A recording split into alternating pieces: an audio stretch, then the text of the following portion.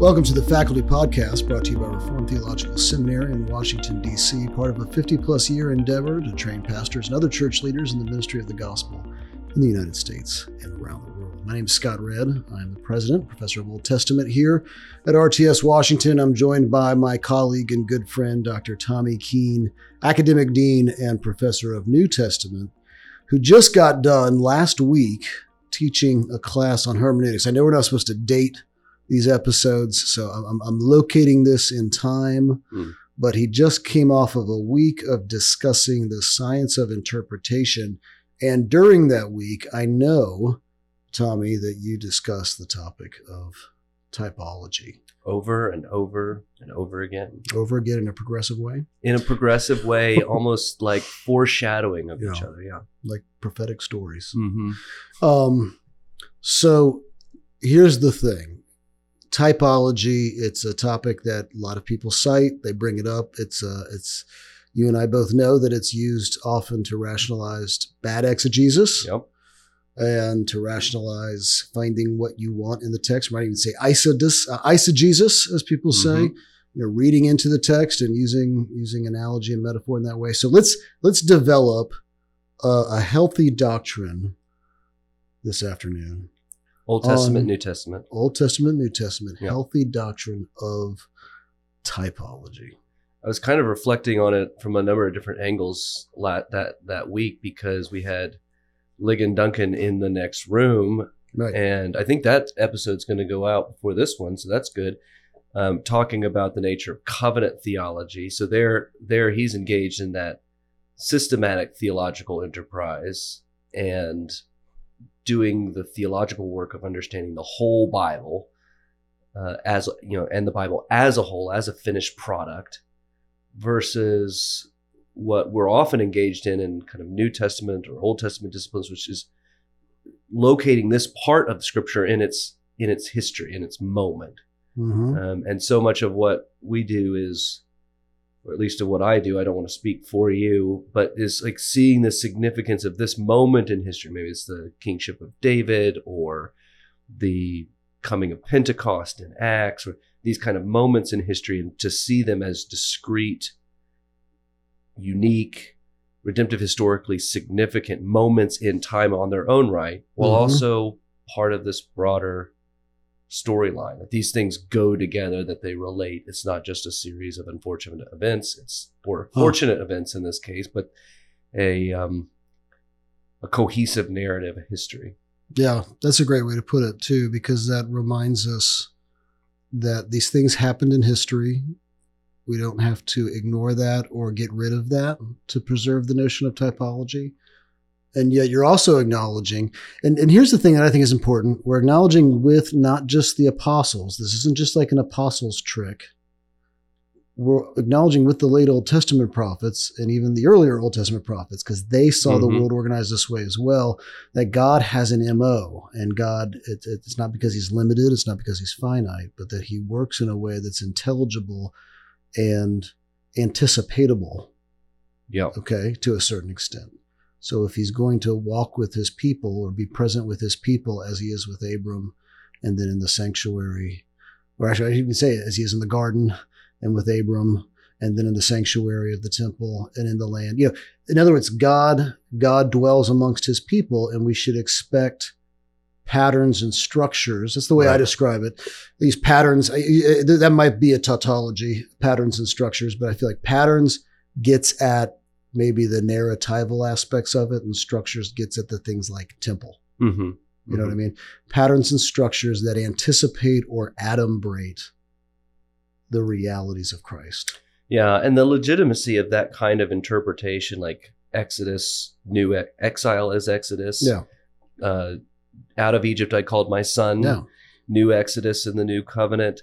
That exegetical move has come under a good deal of scrutiny, both in kind of traditional, grammatical, historical, almost critical communities, but then also even among evangelicals. It's always a kind of reoccurring debate, how legitimate is typology in terms of exegesis. Is it eisegesis or exegesis?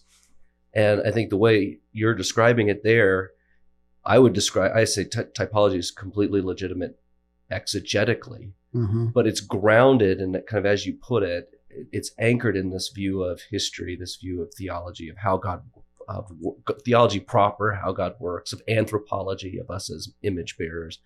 All of that kind of theological weight is required to legitimize typology, at least at the exegetical level. I'm thinking of like a James Barr. James Barr put together as he's wont to do, just sort of leveled the theological playing field a couple decades ago by arguing that there's nothing, that typology is essentially allegory. What makes allegory is that you read the events of history into us, or the text into some system that's alien to the text. And he said, typology, reading the system, is about Christ in some way.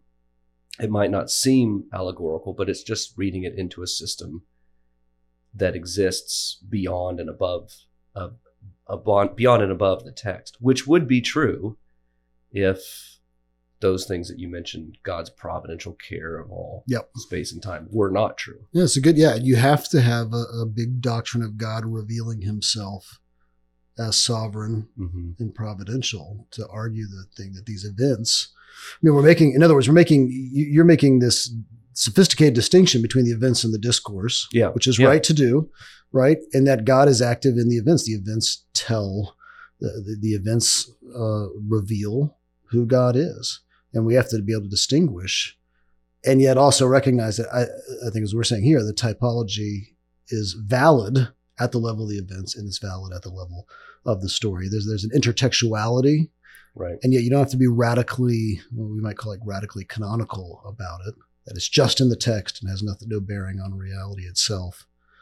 Yeah, essentially, like at a literary level, you could say typology is just good connectivity in terms of like intertexts that we reference. You see this on like the social networks, right? Where you meme something that happens in your life reminded you of an episode of Friends. Yeah. And so you take the animated GIF and this is that. I mean, that's typology at a kind of just popular level.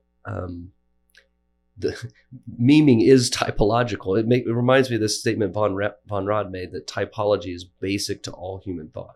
It's not just some sort of isolated exegetical thing. It's what happens when you hear a story and it reminds you of your story. And so you're like, hey, my story is like your story, so I'm going to tell my story now.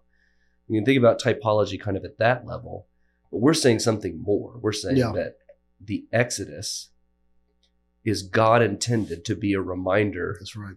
Of what he's going to do, or a pointer to a guidepost for what he's going to accomplish in the exile, what he's going to accomplish in bringing Jesus, the baby Jesus, out of Egypt, and what he's going to accomplish by bringing us out of sin and death. Yeah. These are all kind of symbolically embedded in the historical moment of Exodus 20. Yeah, there's a real, without getting too abstract, there's a real philosophical undergirding to this. If you remember back to our last year, we interviewed Chris Watkin. I think it was last year. Was it 2 years ago? And he talked about how the ground of being in the biblical worldview philosophy is personal and relational. And it's also revelatory. And that we believe that these are not just random events taking place, but that these are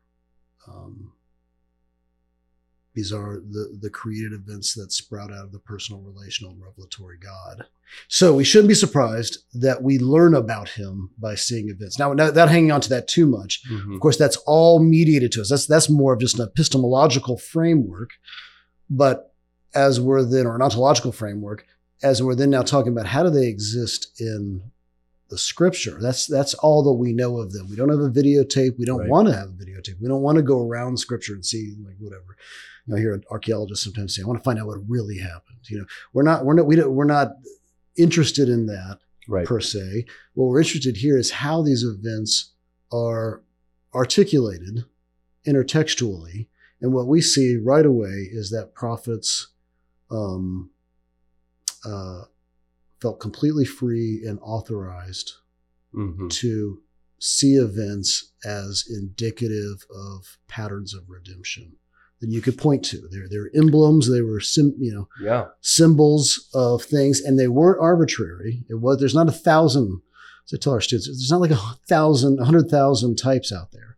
It's pretty few.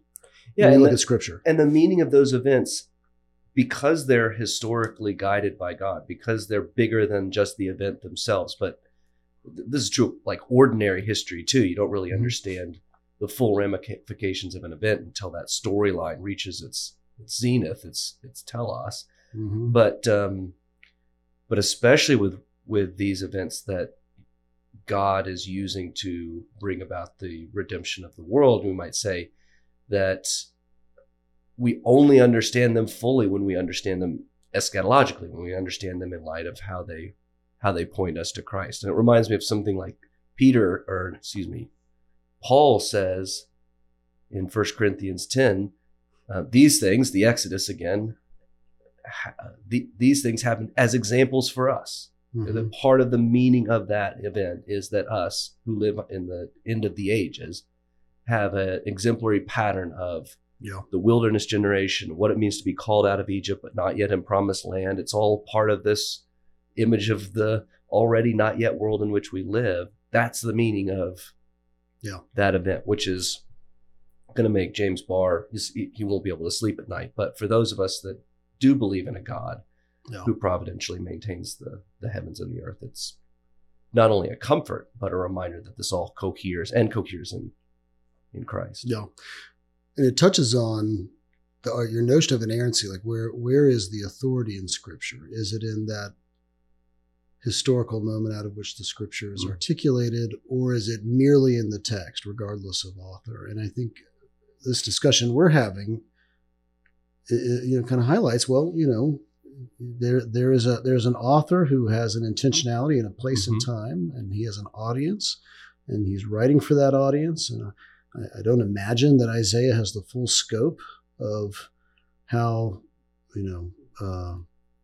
new creation imagery will be fulfilled in Jesus Christ, right? But he's writing for his day, and he's anticipating the Yom Adonai, the day of the Lord, and these things will come to be. And it's somewhat vague and impressionistic in his day. Mm-hmm.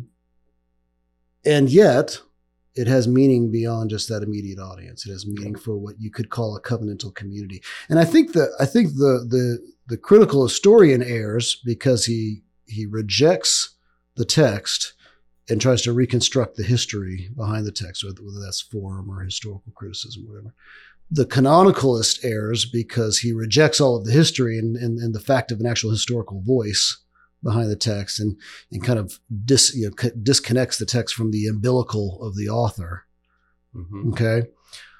And what we're trying to hold to here is, keeping a healthy view, author in time, speaking for a community as a whole. So you can say something like new creation or streams flowing in the desert, like Isaiah does, and then Jesus comes and says, let me show you what this is going to look like. It's interesting. The New Testament doesn't often get self-consciously hermeneutical. Hermeneutics, obviously, a discipline that arises in the last century as a discipline kind of with its own name and rule set and things like that. So, but when it does get hermeneutical and does kind of go meta, as it were, and think about the process of interpretation, it uses language associated with that kind of tension. On the one hand, the apostles, the prophets of the Old Covenant, I think like 1 Peter 1:10, the prophets know, they speak from God. They're bringing true oracles about God, but they know what they know through the mode of search and inquiry. They searched and inquired what God was saying through them, as opposed to us in the New Covenant, who look at the same words. It's still word of God for us. It's still God's speech to his people. And yet we know that same speech now through the mode of an announcement. That for which they searched and inquired has now been announced to us. And so we have this fuller appreciation of what was going on because the Christ has now come and has risen and is sat at the right hand of the Father. All of those kinds of things now help us to better appropriate what was going on way back then. Absolutely. Yeah. I think it's in John chapter 12 where the gospel writer cites Isaiah, and he cites actually Isaiah. He cites from Isaiah 53. I'm trying to remember the suffering servant song. He's talking about how no one has believed. And then he says, Isaiah said these things because he saw my glory. And in there he references back to Isaiah 6. And it's an interesting kind of move. I think most people read past that. Yeah. And you don't think about what that means. But what is it saying? It's saying that Isaiah was writing prophecies because Isaiah, the guy in history, 8th century, had this vision in 740, the year that King Uzziah died. And he's kind of making a move there. He's referencing the intention of the historical person in understanding the textual prophecy. And there's a rootedness there. It's very healthy. I think it's actually healthy in a sort of a common sense way, but I know common sense realism feels like Dr. Sutanto reminds me common sense realism doesn't work. But it's kind of like, no, when people say something, I care what they mean by it. And yet I can also recognize that it could mean more than they necessarily understand and intend. Jesus does something similar, and he's talking about how in Psalm 110, David, says, the Lord, Adonai, said to my Lord, Adoni, sit at my right hand, I'll make your enemies your footstool. And he goes, well, David wouldn't have said this of Solomon, because no father calls their son my Lord. So he must have been speaking of someone greater. He's kind of doing this. Historical David had an intention, and that informs the way we understand it, and yet also recognizing that it speaks far beyond what historical David. Right. That's another good spot where he kind of like works through the hermeneutical logic of it all. Yeah. It's like the sausage being made. You get a little bit. Jeremiah does it a lot too. I love Jeremiah because Jeremiah will pause and talk about what he and Baruch are doing. Anyways, let's loop back around. I was wondering we're kind of grounding these typological moves, these correspondences between historical event and kind of a fuller way in providence and theology and Reformed soteriology. Like, would you, I don't know, I feel comfortable saying this. I'd be interested to hear your thoughts. If it does seem like a not uniquely Reformed, but typology is most at home in kind of a Reformed theological system. And I think typology is an idea, as has been pointed out before. Early on, when you see it emerging, it is kind of like, it feels like allegory. And it's really not until it's, I think, plugged in or activated by a redemptive historical approach that can provide a grand narrative, that you do start to really see it in all of its splendor. Right. Right. And that's I get asked a lot in class, what grounds this? What keeps this from being just fanciful exegesis? Anything you want it to mean, as long as it points to Jesus. I was going to throw that back at you. Oh. So what is it? How do you falsify? What are the falsifiable rules for typology? I think there's a couple of good guidelines and constraints. I mean, the testimony of two witnesses, don't base it on one just sort of imaginative take on a text, That's kind great. of stuff. But it's that redemptive historical framework that I think really actually helps us gives us a big playground in which to play without opening up the floodgates of just allegory. Is that history, and particularly redemptive history, grounds the the typological hermeneutical enterprise. It has to fit within the narrative, and it has to fit within the narrative in a way that's organic and comprehensible, both in the mode of search and inquiry and in the mode of announcement. If you sever the text from its original audience, if you do it in a way that the original audience could not know, the scarlet thread, that has to be the blood of Christ. If you do it in that way, you've severed the text from the original audience, because they can't see that far into the future. They can't see they don't know what you know.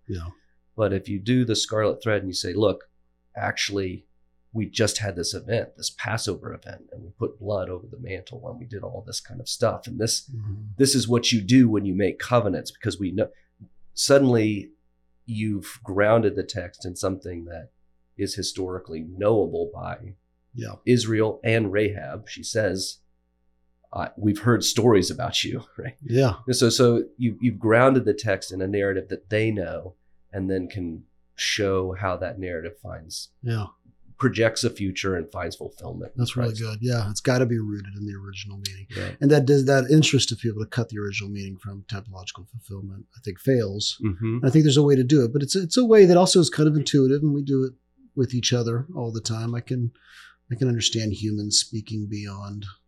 Anyways, I think about that a lot in terms of just linguistics. Like, this is not sometimes I feel like academics talk about something like it's impossible to understand. Right. Like, no, this is kind of how we communicate as people. Yeah, we imply a future when we talk to each other. And another good example, another good way, you said the more than one witnesses. I think that's a great point. You should feel less confident maybe in your typological interpretation if you're the only one saying it. But if Hosea says it and Matthew says it and Paul says it, then you can start to track. Yeah. Also, as you get a better understanding that, temple, to use the type that would sort of activate temple imagery. It's not just temple; it's also sacrifices. Mm-hmm. It's That's Holy of Holies. It's sanctuary. Maybe tabernacle or priesthood, like all of that is kind of activating the same type. Yeah, it's part of a symbolic world. Yeah, imaginarium or something. Yeah, right. I think that's one thing for students. If you're the only one who sees it and it doesn't show up anywhere else, then that's kind of problematic. And there's, I'll give two caveats. I hear people give certain preachers a hard time. Spurgeon's one. For sometimes getting a little allegorical. And I get it. I've beat up Spurgeon for that. I know as I say that, it's Spurgeon, one of the great preachers of all time. Yeah.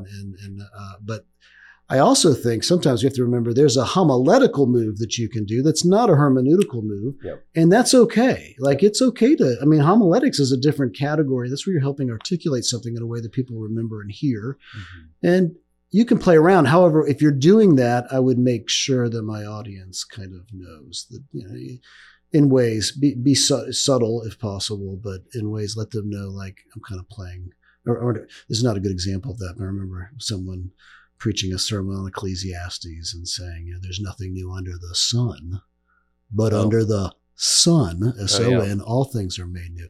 And you're like, well, okay, that's not what Ecclesiastes is about. Right. That's but I hear what you're doing. That's not a good example. But you got to remember, homiletics is a different thing, and communicating clearly is important. And we maybe need to be a little bit more merciful to some folks. I think that's right. And there is a difference between an illustration and a type. So I could use something illustratively, but if I'm not actually saying anything about redemptive history or the structure of God's providential care of the creation, things like that. It's just an illustration, right? And you leave it at that. I think there's actually a couple of New Testament spots where it looks like the question is this an allegorical interpretation? Actually, most of those are just illustrations. Yeah. Can be. Well said. Well said. Well, great conversation. There's so much more. Maybe we should do a part 2 and 3 and 4 and 5 down the road, because there's so much to say about this. But this is a great introduction, I think. Thanks for helping kind of articulate those distinctions within typology and the importance of it for hermeneutics. So thanks, Tom McKean, for chatting. This is fun.